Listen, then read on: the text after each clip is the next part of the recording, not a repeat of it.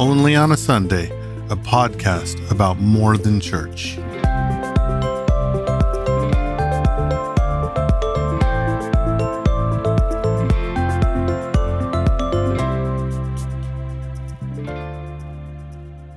Welcome to the Only on a Sunday podcast. My name is Kristen Lowry, and I am joined by my husband, Dan, or when he's in trouble, Daniel.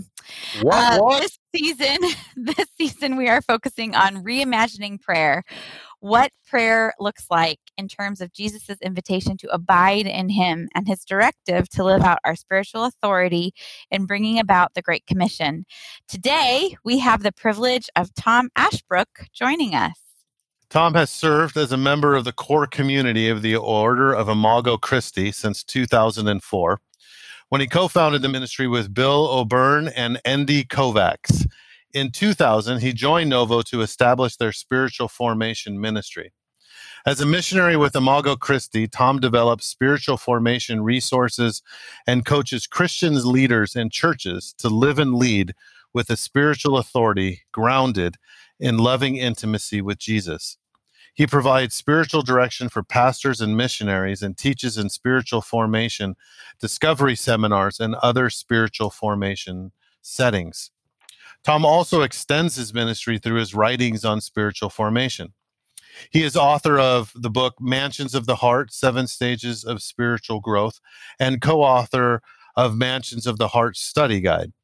In 2014, Tom published a novel, Presence, What If Jesus Were Really Here?, and a companion study guide, Discovering Christ's Presence. His article, The Right Disciplines at the Right Time, Understanding the Journey of Teresa of Avila, was published in Conversations Journal in 2014. And most recently, in 2018, he published a collaborative book entitled Contagious Fire, Inflaming Hearts for God and Mission. Tom earned a BS degree in aeronautical engineering from Arizona State University, an MS in Management Systems from the University of Southern California, and an MDiv from Luther Theological Seminary. He received his Doctor of Ministry in Spiritual Formation and Leadership from George Fox Evangelical Seminary. Tom, thank you for joining us. Thank you for having me. That's when I listen to that, it's amazing. I got that all done, and I'm only 29 years old. I know, right? Yeah, and you look 25 for sure. Well, thank you. Yeah, one thing I didn't talk about in your bio, which I'd love to just hear, is just I know you're married and kids and kind of all that stuff. Can you just tell us a little bit about that and your family life? Yeah, I'm married to Charlotte. We've been married 54 years now. That makes me a little older than 29, Wow, I guess. congrats. And so we live in Pagosa Springs, Colorado. We have 3 grown children, Mark, Stephen, and Emily, and 5 grandchildren, all college age-ish. And so, yeah, they don't live anywhere near us. We're out here in the mountains. It's snowing right now, and we love it. Yeah. Oh, well, thank you. One of the things we've tried to do in every episode this season is to ask for a funny prayer story. I think at times when you think of prayer, you don't think of funny, but as with all things Jesus and church and the sinners that are that make up the church, there's always something comical that can happen. So, Tom, could you share a little funny antidote for us? Sure, it's a story. I'll talk later about monastery, but I was on retreat at a monastery and decided to explore a little hermitage, a little shack on the monastery property up in the mountain a ways, and it was attached to an old rickety barn that probably hadn't been used in years. And this little tiny room attached to it had a bed with just a mattress on it, a little cook stove in it, and a chair, and that was all that was in there. And I decided that, I think I'll just spend the night up here and spend the time in prayer. I could get alone in the monastery, had my own room, of course, but I thought, this would be a great idea. And so as I walked up there barefooted, actually. It was a warm, sunny day, and I wore this black cassock thing, and it's I don't think I had much on under it, but it goes all the way to your feet, and it's what monks wear. And so I decided, well, it's getting evening and I'm going to put a fire in this little stove with a pipe coming out of it going through the roof. And I gathered some kindling paper and matches and I started lighting this little fire. And I'm a good fire starter. I've done a lot of camping, and so there should be no problem. And on the 15th try, I still could not get this little fire going. And it would just, the match would blow out when I would put it in, the match would blow out, finally get the paper out, and that would go lit and that would go out. I don't think if I ever got a twig to smolder it. And finally, I thought, it's going to get cold tonight. And without a little heat in here, I'm going to be freezing to death. But it was so on and off. I'm going to stay. I'm going to stay. Finally, the fire again wouldn't light. And I head back down to the monastery and just really wondering, I couldn't start a fire. And so the next, I'm in my room later and I'm praying and I'm asking the Lord, that's just odd.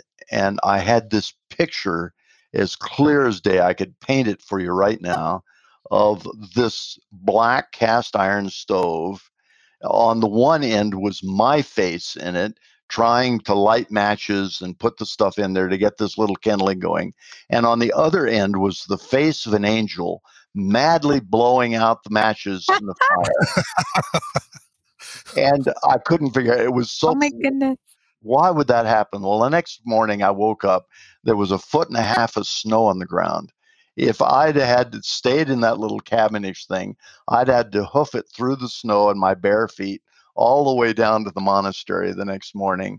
And so the Lord in his mercy sent an angel to blow out the fire so I could do something stupid. That's great. I could just imagine the angel. So how many times are we going to do this? I know, really. How long is it going to take him to get it? Yeah.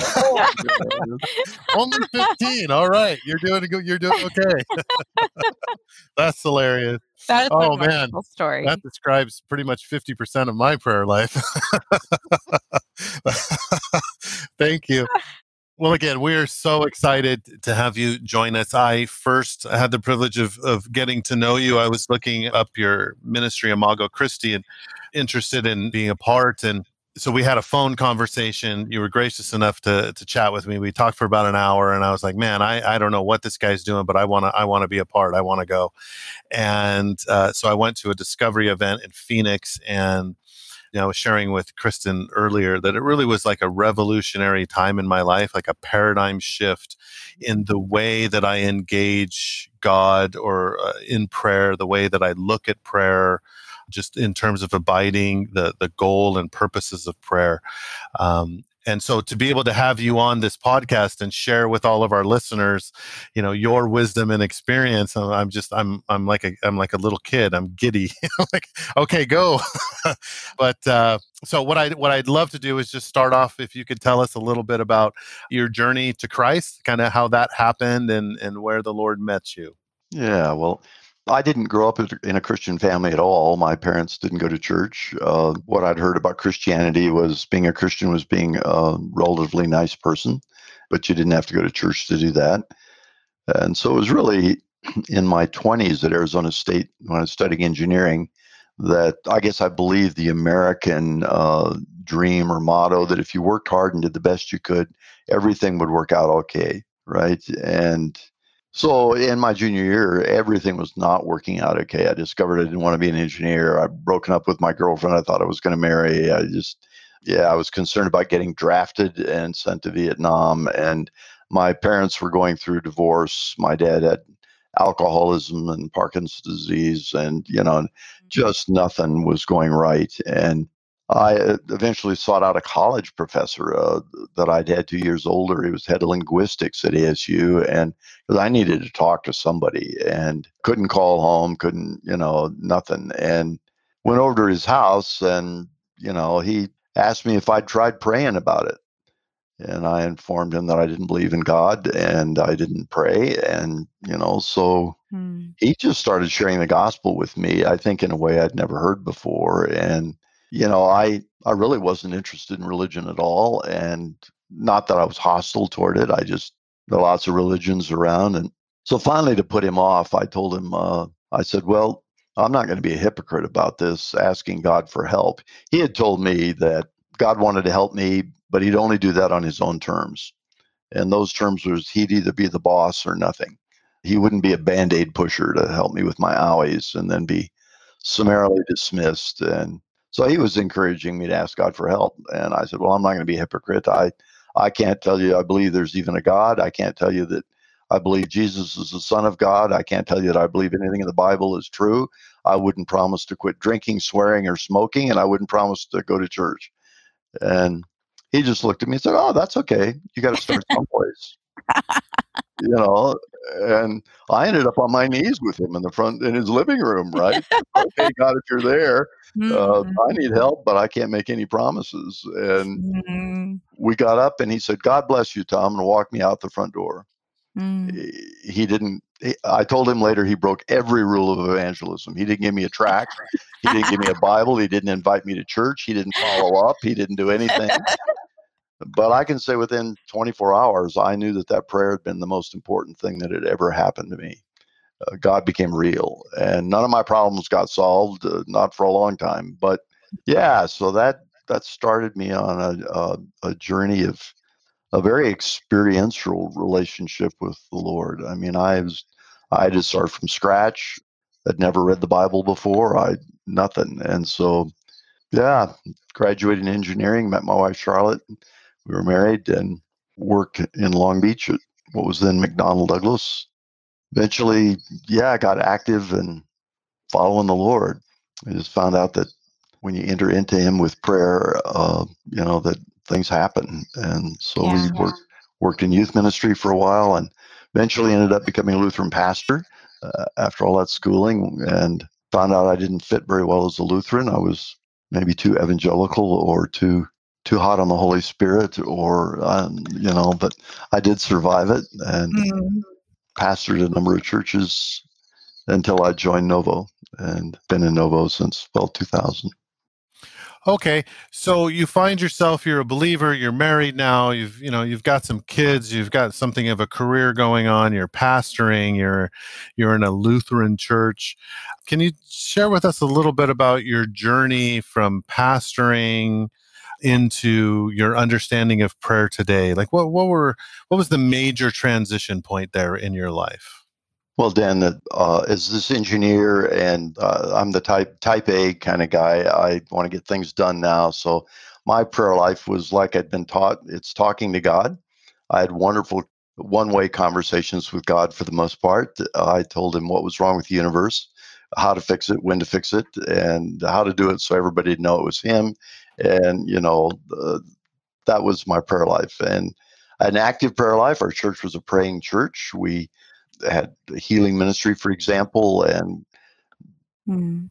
asked God for all kinds of things, which He wonderfully gave. And but the real change for me in terms of understanding the nature of prayer came in visiting this monastery I was telling you about earlier. And the monks there farmed this huge farm that support themselves, but their vocation was prayer. They were Trappists, also called Cistercians, and their whole life was organized around the ability to focus on prayer. And people, of course, sent them tons of stuff to pray for, but mostly they stayed away. When you visited the monastery, you didn't get to see the monks except on special type. I had this one monk that I sat next to in choir where we chanted the Psalms. They let me do that.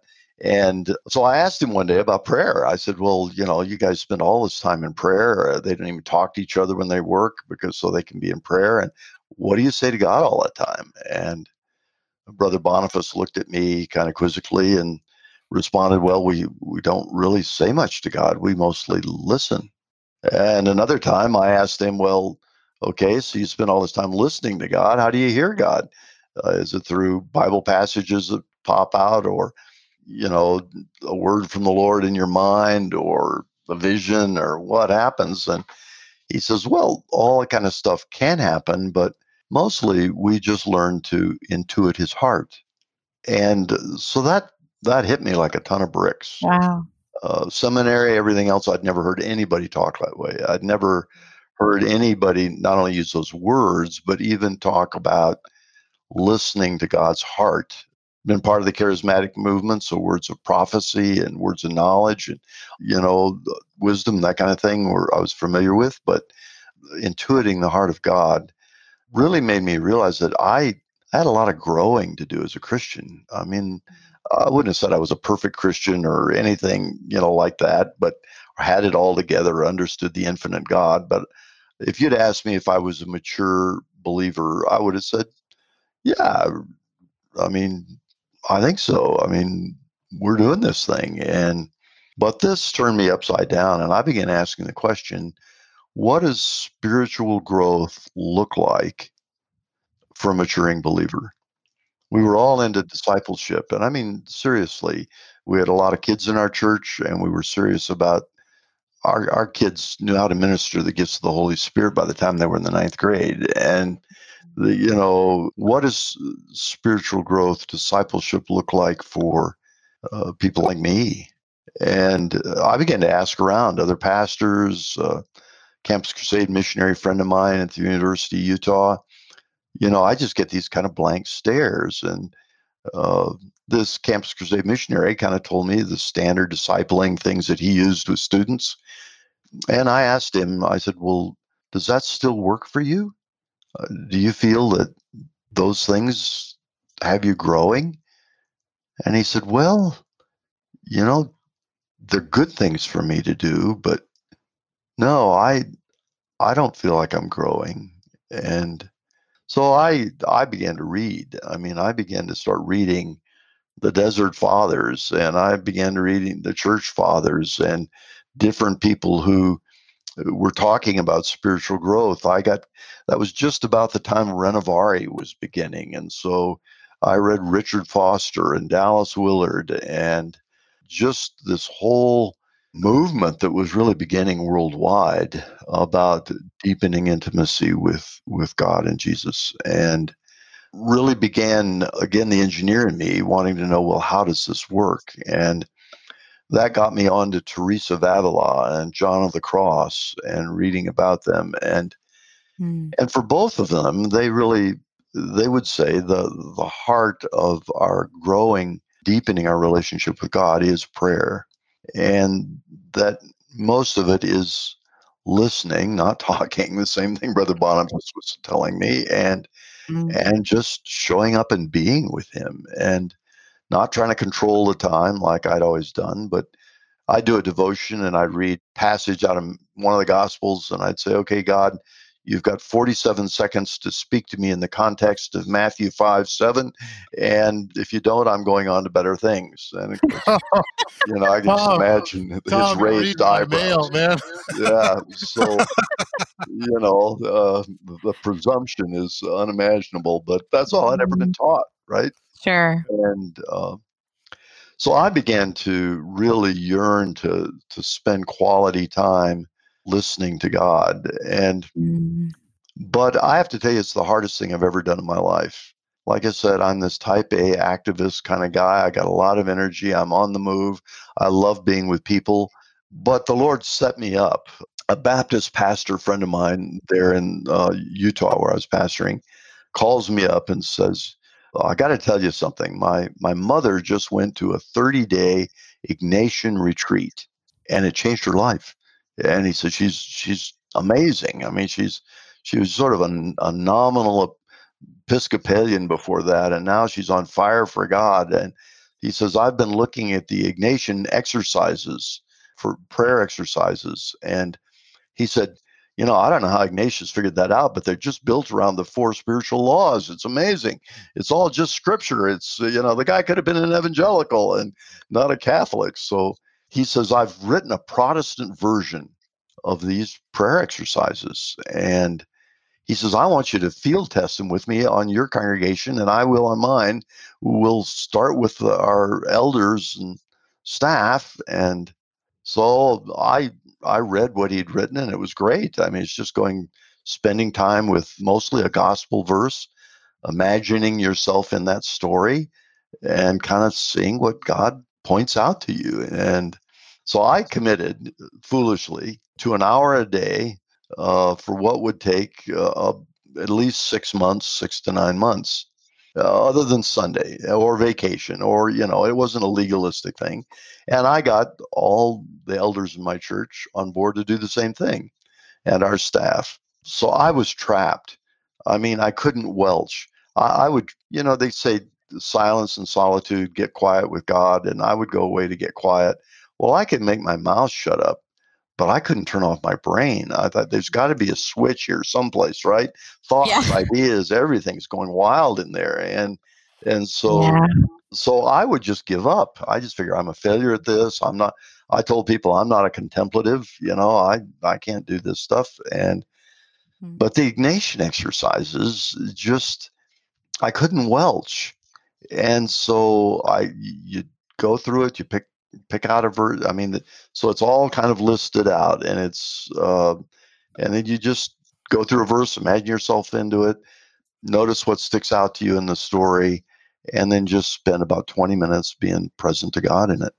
Okay, Lord, is there anything you want to say to me about this? Or why did this, why did I kind of notice this part of the story? And well, in about 6 months or so, I became addicted to prayer. Mm.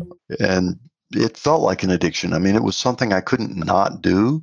And when I wouldn't do it for a while because of one thing or another, I'd get twitchy. I mean, it's just, Charlotte would ask me, "What's wrong with you?" And so the Ignatian exercises, the book, by the way, is called Sacred Listening. And we developed this together, and eventually Baker Books published it. So it's a Protestant version of the Ignatian exercises that were developed by Ignatius of Loyola in Spain in the 1600s, and to teach these intellectual guys how to listen to God in the scriptures and not just study the Hebrew and Greek. And so that was one major thing that began to get this listening mode in me. And another was retreats at this monastery, and I'd go for a week, 4 days every month while I was pastoring there. Mm. And I just become a monk. I mean, I didn't eat with the guests. I took my own food and just went to the 7 worship services and walked and sat and prayed. And yeah, just Mm. learned to get alone with God. And it's like he had to kind of recreate a new mechanism in me. Brother Boniface one day was talking about, he and I would go on walks every day or so. So I was complaining about not hearing from God enough, and why didn't God, blah, blah, blah. And I think he was frustrated at me, and we stopped dead on the road, and he pointed down to the ground and said, "See that little blue flower?" He said, "There's more of God in that little blue flower than you could spend a lifetime learning." And then he went off on this thing about God is everywhere. He's in everything. He's speaking to you all the time. He's communicating to you. He's on and on and on. My head is spinning. And so after dinner that night, I went for a walk in the orchard on the monastery grounds there all alone and just at sunset, and was talking to God again. I said, "Lord, if you're communicating to me all the time, why is it that I never hear you, or I hardly ever?" And his word came to me, not out loud, but as clear as anything in my mind: "Tom, I'm shouting at you all the time." Mm. And, just my immediate response is, "Then why don't I hear you?" And when I do, it's so seldom and so cryptically. And then the passage from Ezekiel just jumped into my mind. Will remove from you the heart of stone and replace it with a heart of flesh." And I realized Mm. then that God had to make a heart change in me, that the mechanisms that he created in me to intuit his heart had grown, they were unused, right? I mean, it was, and so that I realized that, and that's not something that's just going to happen overnight. It's again, God, I don't have to learn how to do this or make this happen. God has got to transform me in a way Mm. that it'll enable me to do that. And I'm still a sinner, and I'm broken, and I got all my issues. And so I'm never going to be perfect at it. But God wants to have a relationship with me of intimacy and communion and communication that I hadn't even known was possible Mm. before. It seems so amazing as a pastor of a local church that you were able to do that because we know so many pastors that burn out. Yeah. Do you feel like getting away for those 4 days a month and having that opportunity to connect and learn these new pathways, did that, you feel like, I don't know, prolong, not in a negative sense, but were you able to carry on better in your ministry or a healthier maybe because of that time? Yeah, people would comment. I mean, so people would ask Charlotte, "How can we got young kids at that point, maybe you guys age kids, and how do you let him go? I mean, did you see the whole fort in your hands?" And she, Yeah. she'd say, "Well, he comes home a better husband." Mm, mhm. And pretty soon, people at the church saying, "Well, can we go to the monastery with you?"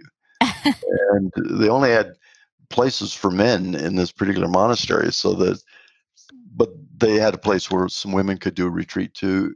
But so I started taking people along and just, hang out. And Mm, you could feel an atmosphere of prayer there. I mean, there mhm. was, it was Catholic, and there were things we didn't agree with the Catholics theologically, but there was a genuineness of devotion to Jesus in that place. And often they'd want to meet Brother Boniface. And so at one point, he'd sit with them and talk. And as it changed me, people could see it. And I began talking about Jesus more and preaching, because I would say there are two major motives or things that came out of my story. One was to see people come to know the Lord because I'd spent 20 some odd years of my life on the dark side. I mean, I wasn't into terrible things, but I didn't know the Lord. And so I have had and still do a passion for that. The other is to see the church be a place where people experience the Lord. I've been to church with my girlfriend, was Catholic. I've been to church with her. I had a friend who was Presbyterian. I'd been to church with him once or twice. And in retrospect, what I saw was religion. Now, I'm not saying the Lord wasn't there and that Mhm. there weren't genuine believers in those churches. But I didn't see him. I mean, it looked like religion to me. And so my passion as a pastor is that I want people to meet Jesus here. Yeah. And as my longing to know the Lord in this deeper way, grounded in prayer, increased, my desire for people to know him and see him and experience him in the life of the church was increased. And so my ministry began to deepen, I think, and become more focused around the person of the Lord. And Mhm. after I left that church, went to Arizona and then Oregon, pastored there. And just part of my contract is that I got 4 weeks a year to go Mhm. to the monastery, and Mm. not all at Yeah. once. And it was written into my contract. And I said, it's not going to be my vacation or study leave time, and you're going to pay for it. And of course, they wanted me to become their pastor when I first came, so they'd agree to anything. And later, some people say, "We really paying this guy to pray?" But yeah, so Well, if only more churches maybe thought that way, uh, did that. Yeah. Yeah. So, on this growth journey, right? You're learning about intuiting the heart of God. You're learning about Jesus changing that heart of stone into flesh. You're growing in a greater understanding of what it's all about, like what God is doing. And I think you masterfully put it down in your book, Mansions. Well, what is God doing in this prayer journey? Where is He taking us, and kind of what are the steps along the way? And I really felt like, when I was with you in the discovery event, just the idea that God's bringing me to the heart of God, or in an ever growing understanding and intimacy with the love of God, that was like revolutionary, like just mind blowing. So, would you share with us just a little bit about your understanding from your book Mansions, and kind of what God is doing, intuiting the heart of God? Yeah. Well, Teresa, again, I read a number of people that talked about spiritual growth, but Teresa of Avila was, I would call her a church planter. That's sort of a little bit tongue in cheek, but she started a reform movement of a group of Carmelite nuns in Spain. And this group, and then John of the Cross started the men's movement in this same thing. And she was his spiritual director for a while, and he was her spiritual director for a while. And this spread like wildfire across Spain and ultimately into Europe. And the power. This is during the time of the Inquisition. I mean, it's the time of the Reformation and the Counter Reformation. I mean, it hugely tumultuous time. But so her supervisors said we've never seen anything like this in terms of what we might call revival, right? But within a monastic kind of community, and they get new houses and new towns, and this was spreading all around, and a genuine biblical kind of faith. And so they asked her to write about how do you do that? What's going on here? And so she actually risked her life to write about this and what she saw happening in these men and women. So she asked God she said, give me an analogy that anybody could understand that's both biblical but is part of the lives of people. And so Teresa saw in her mind's eye our heart, our human heart, and it was like a crystal diamond castle. So, like the amazing castles we'd see in Europe, but it was all made of glass or diamond. And the light of Christ was shining from the inside, the very center of that castle, his love shining out through its walls.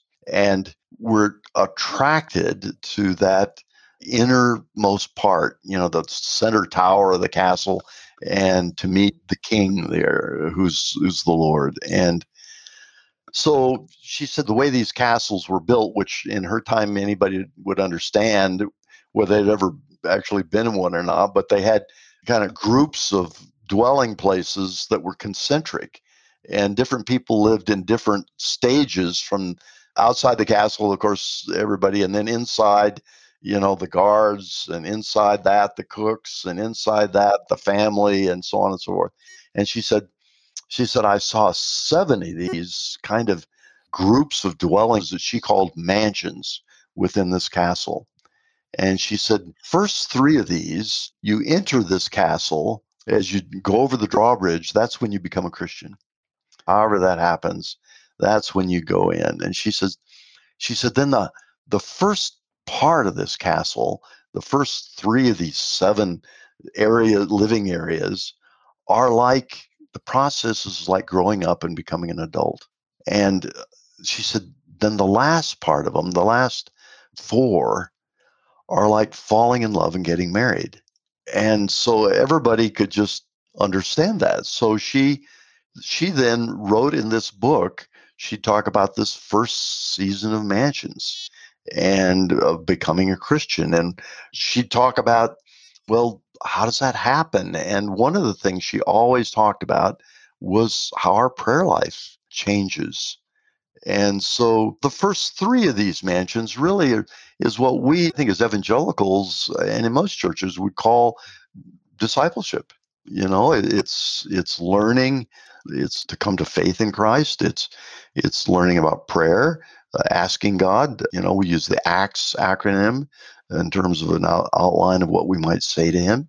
It's learning the Bible and our basic Christian theology, and maybe we talk about discovering our spiritual gifts and our call to how to serve Jesus and getting to work. And that, she says, people spend much of their lives, their Christian walk, in those mansions. And again, the prayer starts out by asking God for what we need. He invites us to do that. And then it may involve more around intercession for others and our ministry context, what we're doing to serve Him. And Lord, help me with this and guide me this way.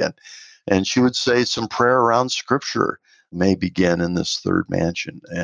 And God is continuing. He loves us. He's wooing us along.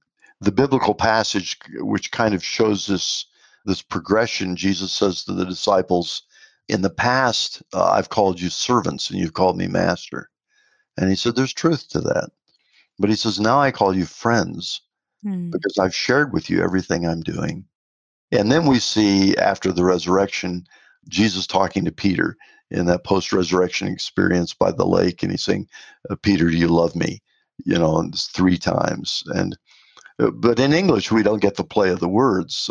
Because in the Greek, different words are used. So it might go this way: Peter, do you love me? Agape. And Peter would respond, Lord, you know I'm your friend, phileo. And then so Jesus asks, and then he says, well, feed my sheep. And the second time, Peter, do you love me? Agape. And Peter says, yes, Lord, you know I'm your friend, phileo, a different response word. And then finally, Jesus said, Peter, are you really even my friend? And that's what broke Peter's heart. But Jesus was inviting Peter from this relationship of friendship, which is a wonderful thing, into this relationship of love. And so Teresa said, well, so we're in the third, and she says, these mansions sort of overlap. We travel around. It's not like a strict stage. Now I've moved from this one to this one and now this, but we kind of journey around in here. We explore. And that's another thing I liked about Teresa's thing. It wasn't a ladder to be climbed or it's a journey that God leads us on, and Yeah. we can respond or not. We can go as fast as we're able, but He's not pushing us. Or she says, well, this fourth mansion is sort of like falling in love. I use the analogy, when we're in college, we go to a dance just to meet people and hang out and have a good time.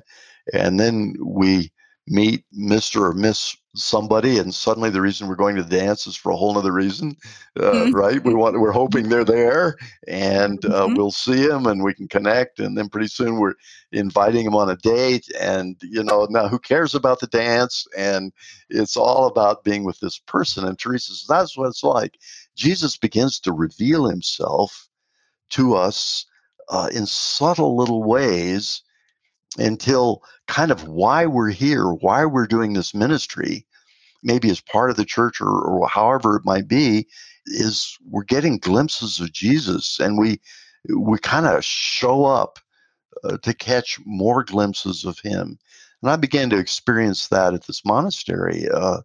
I'm just immersed in scripture 7 times a day, right? Mm. I'm going to church and listening to the gospels and epistles, Old Testament being read. And pretty soon I realized, wait a minute, the thing that I was just praying about was spoken to in the scripture. I mean, and I began to realize Jesus is trying to get through to me here. That this isn't. So I began paying attention, and then right? So then the monastery wasn't so much about getting away and resting and working on my sermons. It was about paying attention to the Lord and seeing how I might meet him. And the more I paid attention, the more I could sense his presence, and the more he got through to me. And so this kind of falling in love with Jesus. So prayer begins to be more about this relationship than it does about ministry. Help me with this, do this, heal so and so. I mean, those things still go on, but the deepening time of prayer is like going on a date, right? I mean, we just want to be with him, and our heart begins to change its focus, and we move from this servant kind of role through friendship kind of role and begin to enter this beloved role with him. And it's not that we don't love him all along and know that he loves us, but often it's been good enough for us to know he loves us, to know we're saved, to receive his help and comfort, and to be able to serve him. And that's wonderful. But then he begins to open up this doorway. And then the fifth, sixth, and seventh mansion, Teresa would say, well, the fifth is kind of like the stage in our relationship where we know this is the one. I want to be married to this lady or to this man. I want to spend the rest of my life with them. And while at some level we've always wanted Jesus to be our Lord, we now want another depth of intimacy that Teresa and John in Scripture calls union. I pray that they may be one as we are one. So it's a depth of intimacy that deepens profoundly, just like this. We're no longer just dating, right? We're in love. And so the getting to know one another, one author says that that season is the experience of Christ in you, the hope of glory. And so prayer becomes listening, being with, Hmm. loving. So its motive begins to shift. All these years I showed up for prayer for what I could get out of the Lord. And I wouldn't call that selfish. That's what he invites me to do. Come to me, Yeah. all who are weary and heavy laden. You don't receive because you don't ask. I mean, it's not selfishness, but it's the center of my prayer life was me. And now this begins to shift where he's the center of my prayer life. I just want to be with him. I come to because I'm falling in love with him. I love him, and so that makes me want to listen, makes me want to know him better. It makes me want to shut up and be still, and not just so I'll hear something. I mean, that's wonderful when that happens, but or I get an insight or what. That's wonderful, but just to be with him. So silence becomes then. I say it sometimes. God's primary language is not English or Russian or German. It's a spiritual language that speaks to the heart. And to us, it sounds like silence, Hmm. right? I mean, Yeah. it isn't silent, really. I mean, it's more communication than if he just really went, it would overload all our circuits, right? but, Yeah. but it feels like nothing, right? But over time, he teaches us how to sit in that. And then Teresa says the sixth of these seven mansions is like being engaged. And of course, in her time, it was betrothed, right? So we may be betrothed for many years before we're actually married. And so while the fifth mansion was this experience of Christ in you, which is it sounds, I mean, I romanticize, made it wonderful, but it's very difficult for many of us as Christians because Brother Boniface say it this way. He said, when God shines his light on himself, we're amazed, we're enwrapped, we're enthralled, you know, but when he shines his light on us, we're mortified, we're embarrassed, we're Hmm. humiliated, right? Amen. Yeah. And so as we figuratively draw closer to the Lord and reside more in his light, the more we see of ourselves. And we don't like what we see usually. Mm. I know I'm a sinner. It's easy for me to say that, but I don't like seeing the downside, right? I mean, Mhm. I don't like Yeah. seeing double-mindedness in me. And yeah, I want to preach the gospel, but also want everybody to like me, right? And that just becomes blatant out there. And so a prayer then begins, create in me a clean heart, O God, and renew a right spirit within me. And I want to honor you in a way that isn't just my sinfulness. And so Teresa says that probably most really serious Christians at least explore this fifth mansion, but because it's such unfamiliar territory and because that no one's ever taught them how to be still and know that I'm God. They haven't taught them that, yeah, well, God isn't condemning you because you're seeing, the dark sides of yourself. He's just showing you how he wants to heal you and bless you. And so she says many people flee back to safer territory. And I would say, my coaching, many, I've had pastors who were ready to leave the ministry because they were exploring this fifth mansion. And while they felt on top of their game back in the third and maybe the early parts of the fourth, they felt lost here. This one man said, I feel like a hypocrite. All the platitudes I used to say, now I just feel like that, they're truth, but I don't even know where to go. So Teresa was particularly sensitive to, she said people need mentors and coaches to just listen and help them. And so in our time, I mean, in Protestant tradition, we live in a time for the first time since the Reformation where we have spiritual directors really, that are just aren't pastoral counseling, but people to listen with us.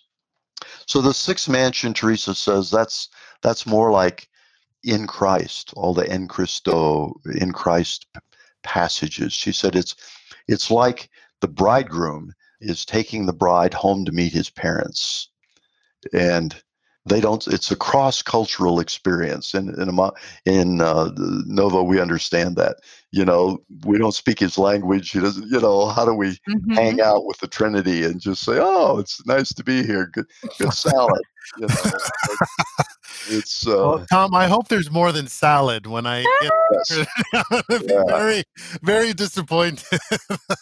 So Teresa says that's when some of these visions and mystical kinds of experiences can happen that can be quite amazing to us. And then the seventh mansion, she says, is like being married. And those of us who are married know that that isn't a destination of intimacy, right? That we spend our whole lives getting to know one another. Charlotte and I are still figuring it out at 54 years, and yeah. So, but she says now we begin to really know God, and in a way that we haven't before.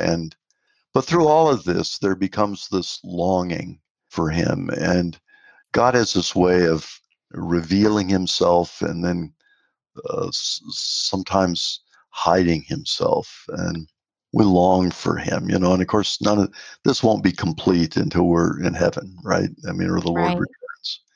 But Yeah. and then in this last part, sixth mansion, fifth, late, early seventh, something, are these dark nights, and we hear more and more about where God just quits revealing Himself. I mean, it feels like He goes on vacation, Hmm. but He's teaching us to relate to Him spiritually, to trust Him. He doesn't have to keep saying "I love you" to us, right? But it's a very difficult time, and it's something. I make the analogy. It's like Navy SEAL camp compared to boot camp, right? Boot camp was the easy stuff, even though we thought it was going to kill us if we were. I've never been in the military, so I can only surmise. But now He's really teaching us to walk by the Spirit, not by sight. That it's what's unseen that we learn to intuit. Yeah, so those dark nights, we can get tastes of them, and they can last some years. God is always with us, and the person going through knows He's there. He hasn't gone anywhere. But so prayer again becomes just we talk about listening prayer, and in Imago Christi, I taught a course to a Campus Crusade group years ago on prayer, and the title of the workshop was going to be these are German-speaking Campus Crusade missionaries, and the title was going to be listening prayer. And my interpreter wrote me and said, "You can't call it listening prayer because in German, prayer is the same root as talking. So it would translate it would be talking, listening, prayer." And you know, talking, listening, and or listening, talking. So in Imago Christi, we've settled on this term abiding, and we really feel one of the best analogies that Jesus has given us in our relationship to Him is the vine and the branches. And so, what is the communication or the communion that happens between the vine and the branches? It isn't primarily information, is it? I mean, it's life. Right. It's life. And Mhm. so this abiding prayer, we've found is use that term as a better descriptor. So even in the dark nights, we can know we're abiding in Him and He in us, even though the listening element, even the intuiting element has dried up apparently. But so this abiding in Jesus, the way the branch abides in the vine, and being fed by Him, being loved by Him, being connected to Him, become the essence of prayer, not so much the exchange of information. Mm.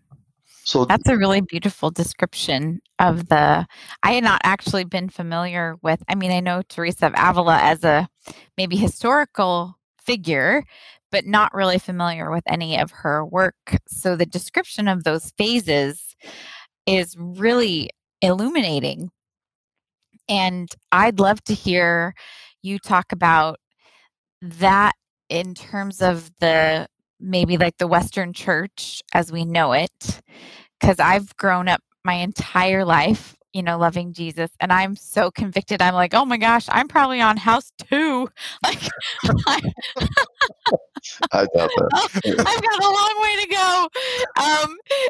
And that's, a long time of being in the church and even being a leader and ministering. And so I don't feel like I've really gotten a full education when it comes to this kind of listening and abiding Mm. and really deepening a relationship with the Lord. It manages, or from in my life, it's managed to be, I love him and I serve him, and then I ask him to do things for me and move mountains, and then we continue on our way. So what are your thoughts in terms of our church that we know, like the Western church, kind of normal, if we can say normal church, and what are ideas, or how can we better put this into practice? Well, a couple things. One is to let people know that there's more. Mm, A lot of people get bored. I mean, with our third mansion, it's exciting and exhilarating, but how is it we burn out doing that? I mean, something's amiss there, or some people will just say, I've heard a sermon on the 23rd Psalm 50 times, and I've sung that hymn, and once it was exciting to me, and I'm longing for more. And so a pastor will hear, I'm just not being fed, or yeah. they'll change churches looking for a different style of worship, or better worship leader, or better preacher. And if we can kind of paint the journey out for people, then they're delighted to be in the second mansion because they know there's this huge, wonderful journey ahead of them.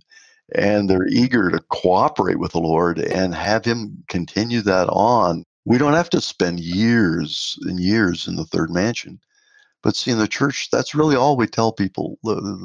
Just so when I go to my pastor and I say, I'm bored, or I'm not getting fed. Well, try this mission trip, or read your Bible more, or the things that are not bad things to do at all.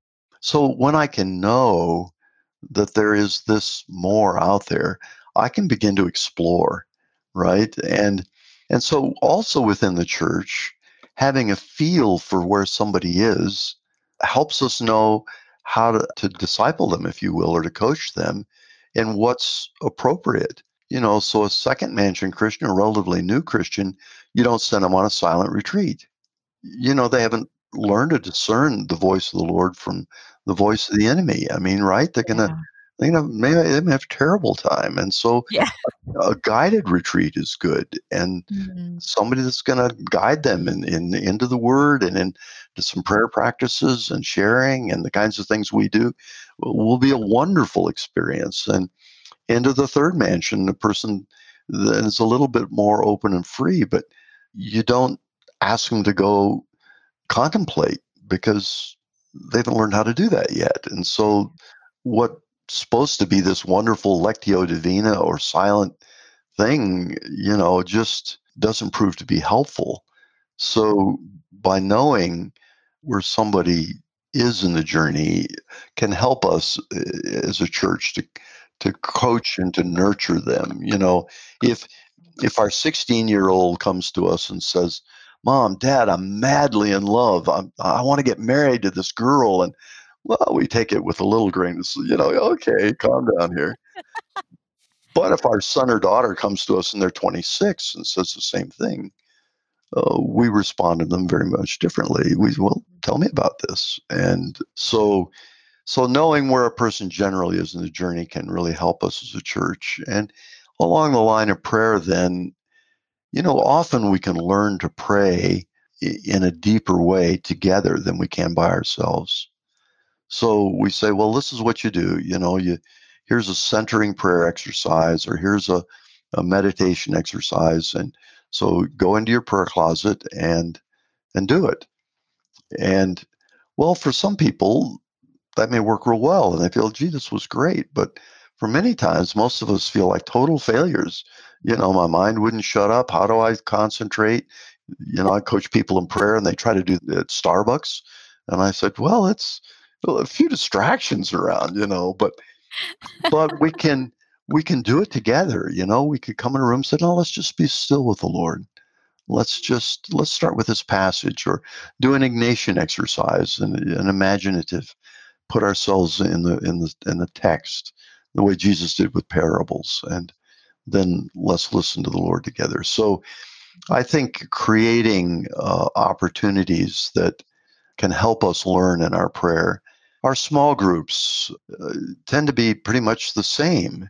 And yet we've got people that are new Christians and people that are, exploring the seventh mansion. And Yeah. so to have some sense of where people are and help them be with people that, one of the problems we have as we grow is that there are fewer and fewer people to talk to about our experience, right? I mean, so I can kind of tell you about an angel looking in the other end of a fire stove, and we can laugh about it. But yeah, but when those kind of things begin to happen more often, who do we talk to about it? Who do we check out? Is this weird? Am I, you know, imagining stuff?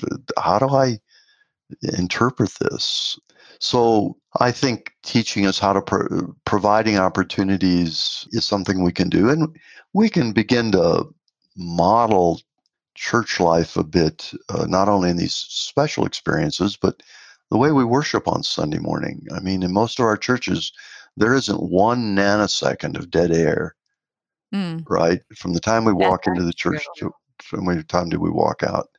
So we don't have any time to reflect on what we've heard in the message. We don't have any time to think about what we just sang in the worship song or the hymn. And so you wonder what it might be like if the worship leader said, let's spend 15 seconds and just think about what it was in that worship song that the Lord touched you with. Mm. See, that turns us into this reflective. We don't have to spend a long time, but what if, as the pastor read the text, say, now we're going to spend 15 seconds. I mean, I'm talking, right? And what stuck out to you in that text? And let's see how that relates to what the Lord gave me to preach on. Mm. See how we can begin to learn to pay Yeah. attention. See, and so the silence in our prayer times. There can be ways, I think, the way we live together in church can model a more reflective kind of life, and that isn't over threatening and you've done it wrong all these years, you're an infant Christian, but honors people where they are. A seeker could say what stuck out to you, be asked to what stuck out to you in this hymn, Yeah. right? Absolutely. And Yeah. notice something. So I think we've got, I think teaching, the only thing I'd ever heard about Teresa of Avila was that she was a heretic. She was Catholic, and Lutherans aren't terribly anti-Catholic, but nevertheless, there are theological differences, and, so I think we need to expose people to a wider range of the Bernard of Clairvaux, who said, there are four stages of love that really, and it's simple. But we don't talk about that in Western culture where we're all about getting things done, right? It's productivity that's important. But Jesus told Mary, told Martha, no, Mary's selected the best part, right? Yeah. And so some of these people that are outside our culture, can say things in ways we, whoa, wait a minute, that would never occur to me. That's interesting. And so we're not paranoid about whether it's Lutheran or Baptist or Protestant or Catholic or Greek Orthodox. We can learn from each other. It doesn't mean we have to change our theologies. So in some churches, words like contemplation and meditation, people just say that's New Age. We've heard those Mhm. words, or Yeah. Eastern mysticism in settings. So we can say, well, yeah, that can be, but we find it in the Bible too, right? Meditate on God's word. Yeah. Well, Well, Absolutely. Tom, as we bring our time to a close, I just want to first say there is a part 2. So if you're listening, you're loving what Tom's saying, we're going to have a part 2 in a couple of episodes. But what I would highly encourage people to do, and I hope you're okay with this, Tom, is to go to imagochristi.org, right? Yes. And just check out the resources. And I actually took a mansions survey or like an assessment. It's called a mapping tool. Yeah, a mapping tool. I did that, and then it gave me like a, kind of here's possibly where the mansions are. And then with that came a coaching call with Ted Weisty, who we actually interviewed in a couple of episodes ago. And we talked through kind of where I might find myself. And so that's just a great practical, as my wife Kristen likes to say, so what kind of next step. There's a lot of books that can be read. I would highly encourage you to read Mansions by Tom. After I read that, I actually went back and read Teresa of Avila, and that was amazing. But would you say, Tom, just as we go, any other resources that you can think of that you might direct people towards? Well, for a seeker, somebody who's kind of beginning this kind of thing, my novel Presence, it's a novel. It's a story about Jesus appearing to 3 people physically, and then telling them how to discern his presence when they can't see him anymore. And it's what happens to them, to their church, and to their town. And for some of us, the desire of that is to sense, wow, if I could have a relationship with the Lord like that, and it begins us seeing the more. We're maybe not ready for a mansions book or something that. So that's one place, I think. There are a number of, there's an app called Pray As You Go that you can put on your phone that's just an easy way to kind of get into this listening, reflective mode around Scripture. There's another one I think it's something contemplation, but it's another app you can get on your phone that can be just a helpful tool. There are a number of really good books written these days about spiritual formation, spiritual growth. Again, Dallas Willard, Richard Foster, a number of other authors, James Bryan Smith. Yeah, we're seeing a worldwide movement. We're talking to people in Novo all over the world who are hearing the call. Jesus says, come to me, minister out of your relationship with me, not out of principles or theology, but out of your intimacy with me. And we're seeing, in the backwoods of mainland China and other places, just this kind of life coming alive. So it's an exciting time to be a Christian, but it's the Lord's putting a hunger in us for more that we need to understand, because we can misinterpret it and become really discouraged. Yeah. Well, Tom, thank you for your time for this episode. I certainly appreciated it. I was so blessed all over again. Well, thanks for joining us for this episode of Only on a Sunday. If you've enjoyed what Tom has to say, what he's been saying, please stay tuned for part 2 in a future episode. If you haven't already, please subscribe to our podcast and feel free to check out what we're doing at the LowrysOnMission.org or on Facebook at the Lowrys on Mission. Thanks again for joining us, and we will see you next time. Bye-bye.